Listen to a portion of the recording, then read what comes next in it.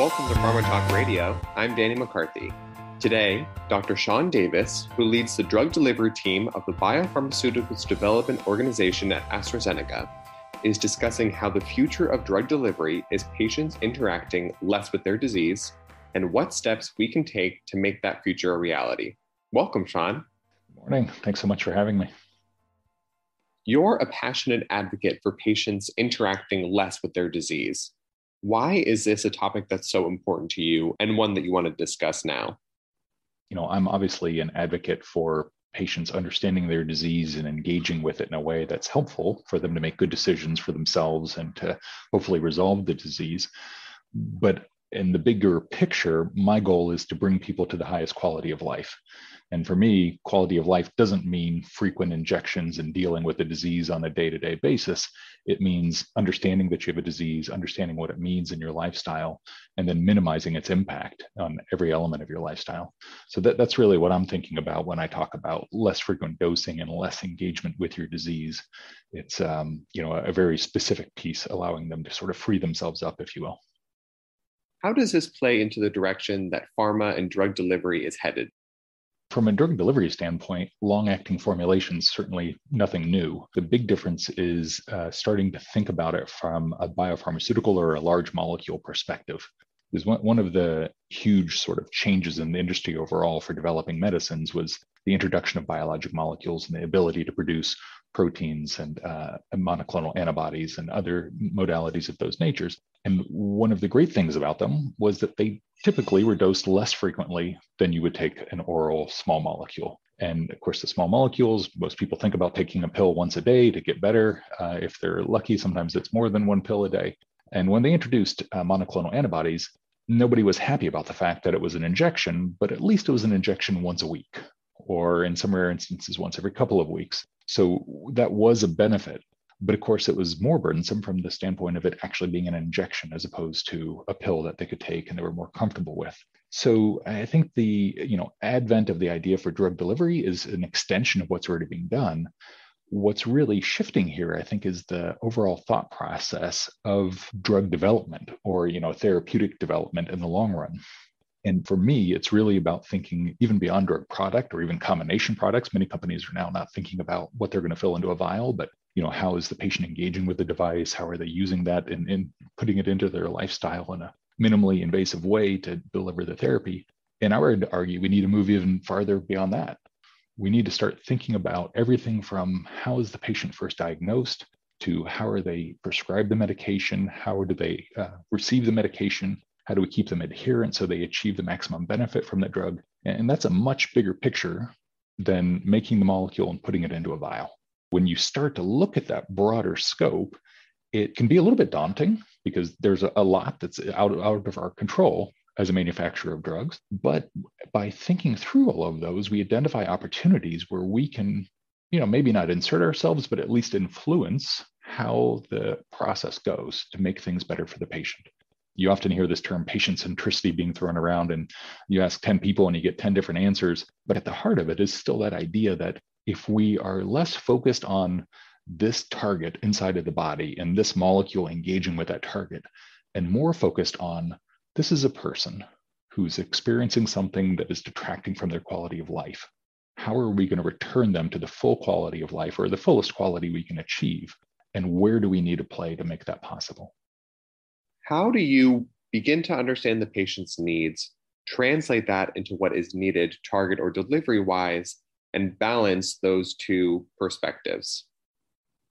No, it's a fantastic and challenging question. I saw a really nice talk yesterday at a Controlled Release Society meeting where they were working on digital solutions for pharma. And they were showing all of the different stakeholders you have to sort of meet their needs of and all of the different demands that have to be met for a successful product. And they were getting to the point where they're saying, like, no human can even think about all these things, let alone create a rational strategy to achieve them. So you need a neural net to do this for you.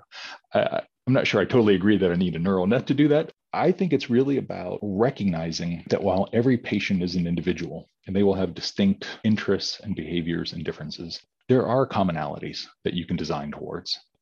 As an example, every patient that I've had the fortune of engaging with, whether it's in a device study or evaluation of a different molecule, they want to feel confident that they've received the drug that they were prescribed. They want to feel comfortable and believe that the quality of the product is the highest. So there are these common themes that run through things that you can design towards. Now, it's difficult because in many cases, we aren't able to actually evaluate with patients different options as cleanly as we would like. There may be a marketing evaluation where you're asking a series of questions. And I'm sure most of your podcast listeners are aware that when you're asked a question and when you answer it, it may be quite different than when you're actually in that situation, especially if it involves things that are difficult for you to imagine. So if I show you two different devices and I say, well, I mean, this one takes 10 seconds to deliver the drug into you and this one takes 10 minutes, which one would you prefer? Well, everybody says 10 seconds. Nobody says, please make it take 10 minutes. But if I told you the 10-second one was going to feel like a bee sting and the 10-minute one was going to feel like, a warm summer breeze across your skin, well, maybe I'll take a 10-minute warm summer breeze. So we do have to do our best to understand the needs of the patients and translate those into actual targets that we can design toward.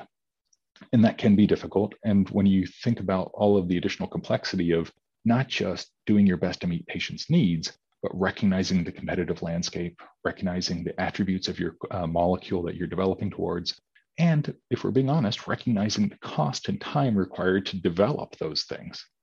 It is substantial. So, when you're writing business cases for these things and you have one option, which is just throw it in a vial, get it out the door, that's a lot less expensive than developing an easy to use injection device that patients are going to be comfortable with and will be capable of operating on a repeated basis and have the confidence that they delivered the dose. So is that value worth it to you? I would argue the direction of the market today is yes, absolutely. That market, it's worth it to you in almost all therapeutic areas. It is a difficult trade-off, no question, but by keeping the patient at the center of our thought process, it resolves some of these things.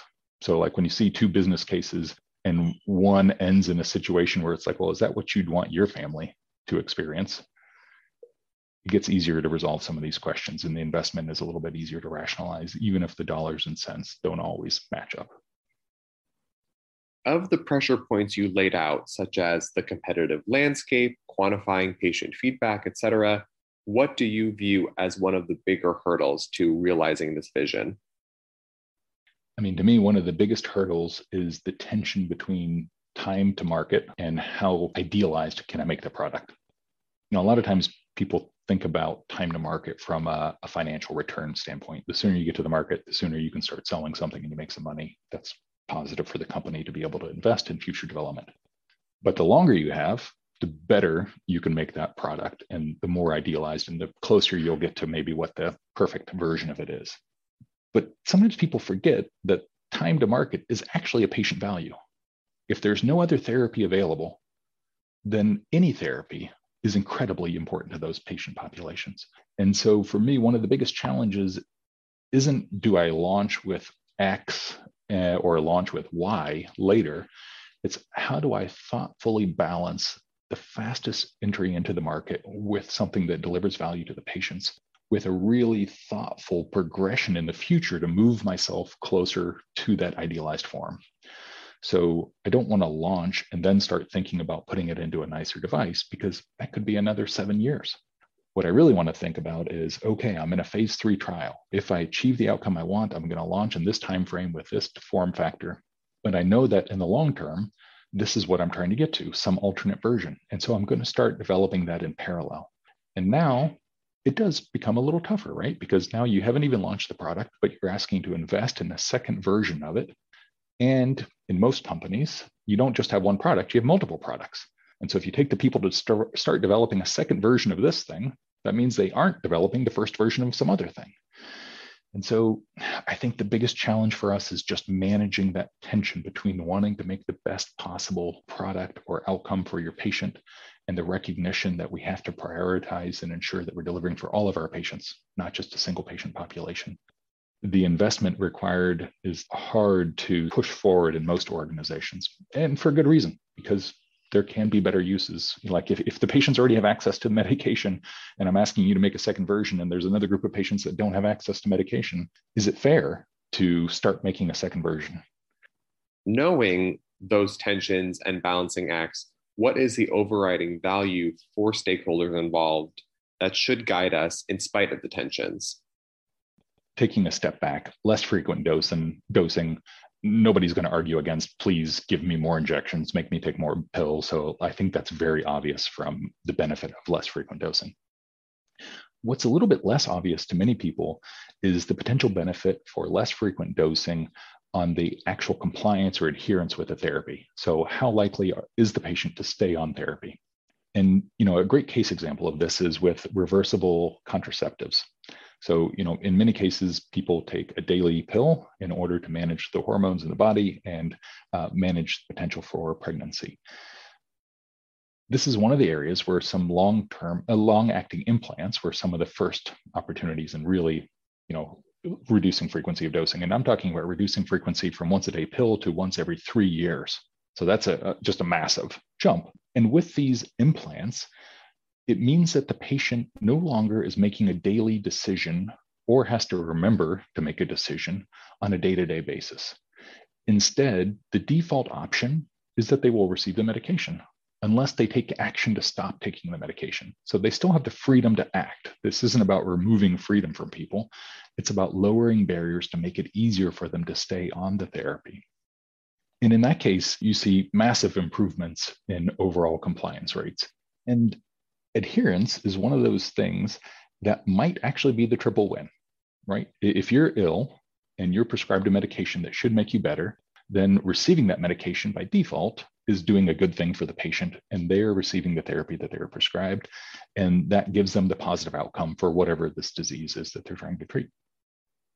By being treated for that disease, not only does the patient resolve that issue, but they avoid all of the comorbidities that might come along with it.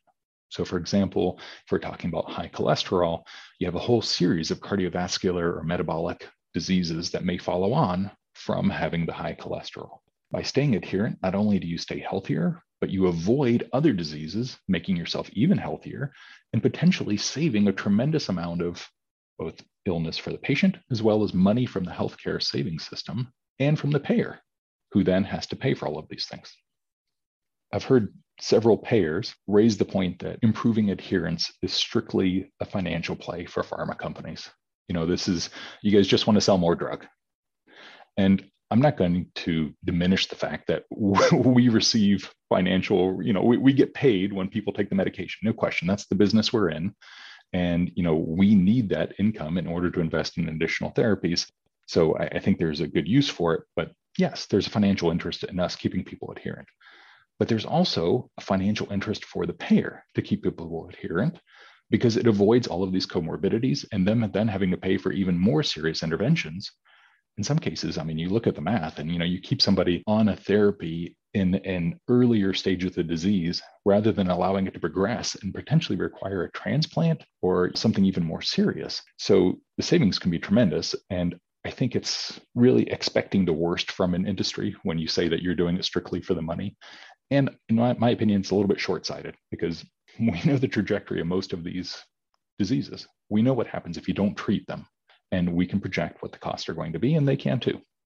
So I think it could be a very serious, a really substantial benefit for the patients, a substantial benefit for pharma, substantial benefit for the payers. And of course, I would say from a physician standpoint, their interests, I hope, are always aligned with the patient.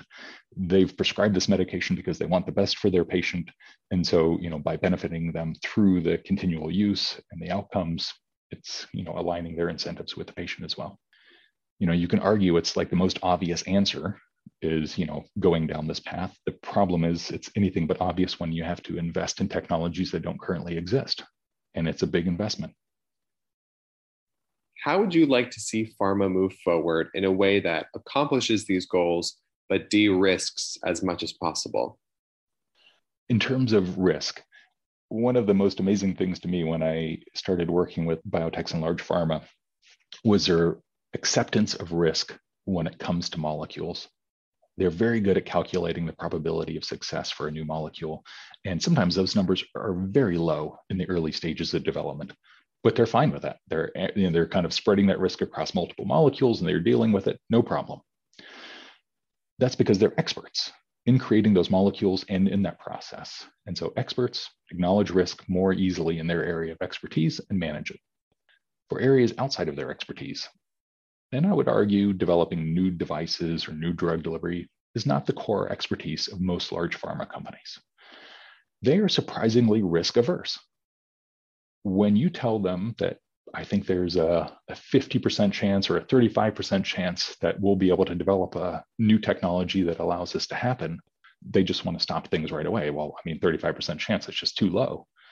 And then when I look at their probability to succeed for the molecule and it's 15% or 20%, I was like, wait a minute, why are we okay with 15% or 20% over here and not okay with 35% over there?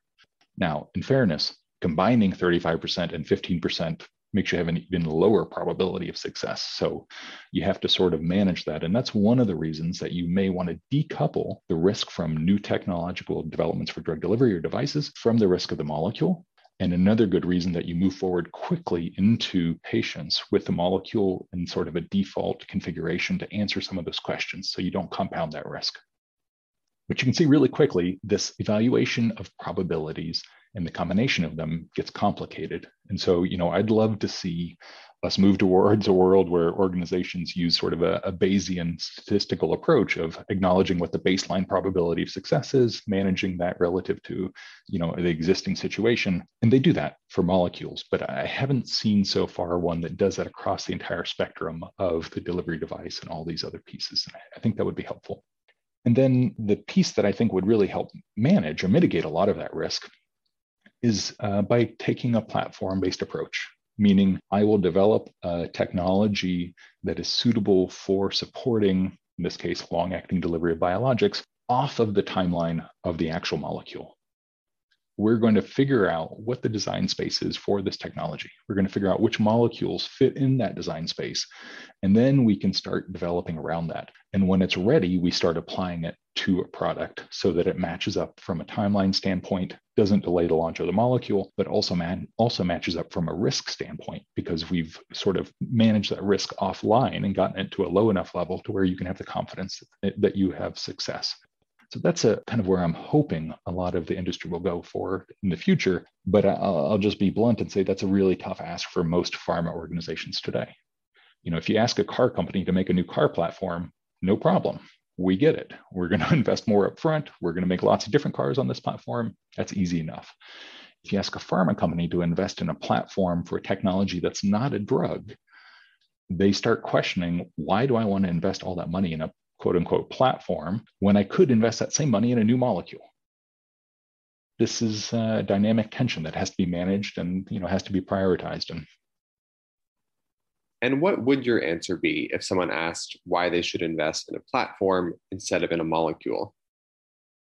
My answer is I wouldn't do it for a single molecule. You don't develop platforms for one molecule.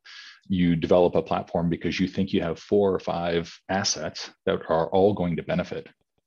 For an individual molecule, the return on investment wouldn't be sufficient. Like, you wouldn't make that investment. But if I knew I was going to do it for 5 molecules, then the investment and the risk is amortized across 5. Both of those things drop down and it starts looking easier, at least in my eyes. But at the end of the day, you're still trying to make new molecules. So I don't know that I have a perfect answer for you, other than I think if you have a long enough view on your portfolio and are confident in the portfolio coming forward with multiple assets that fit, then I personally think it's a good investment. Why is now a good time to be thinking about the longer term vision?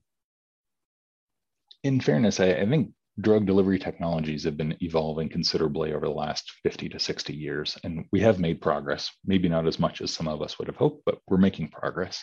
So I don't know that there's a single technological shift that now makes the right time. I think what's really kind of changing, at least from a biopharmaceutical or a large molecule standpoint, is that for a long time, people thought that everything would be driven by safety and efficacy for these molecules, because nobody would ever be able to duplicate another antibody that's exactly the same, kind of a generic version of things. And when you live in a world where safety and efficacy drives everything, then your desire and willingness to invest in new delivery technologies or something that's a little bit more patient-centric can be more difficult to rationalize. However, that's not the way things have turned out. The industry over the last 30 years, especially in the monoclonal antibody space, has progressed tremendously. And now making a biosimilar or generic version of somebody else's molecule is fairly commonplace. I mean, there's still a lot of legal action to sort out, who can do what, but the pure technical challenge of replicating another molecule can be overcome. And that means that you aren't just competing on safety and efficacy because somebody else is coming with a molecule that's exactly the same. And in some instances, we've seen, even outside of a biosimilar, just the development of two molecules that behave very similarly from a safety and efficacy standpoint being launched within weeks of one another. And so it came down to, what do patients prefer? Do they prefer this dose or that dose, this delivery device, that delivery device? So it's moving you from a world where it's limited options, you take what you can get, to, I don't know if I want to call it like a consumer choice world, but it's a world where there are more choices. And if there are more choices, then you want to make sure that your product and your therapy is the one that's being, chosen. So, I think that competitive pressure is a big driver for some of this. There is also a greater appreciation from a patient centricity point of view, right? I think the relationship between physicians and patients has evolved tremendously over the years. I don't want to say that it was never good, but I think there was a period where it was more transactional. You came in, they told you what to take, you took it, you moved on with things, you hoped it helped. Well, probably you got prescribed and you filled it once or twice and then you didn't take it. And then, you didn't get any better. And now patients come in armed with far more information about whatever their status is. They've gone to Dr. Google, they've gone to WebMD, they've, either come in with a ream of papers for their conversation with a physician.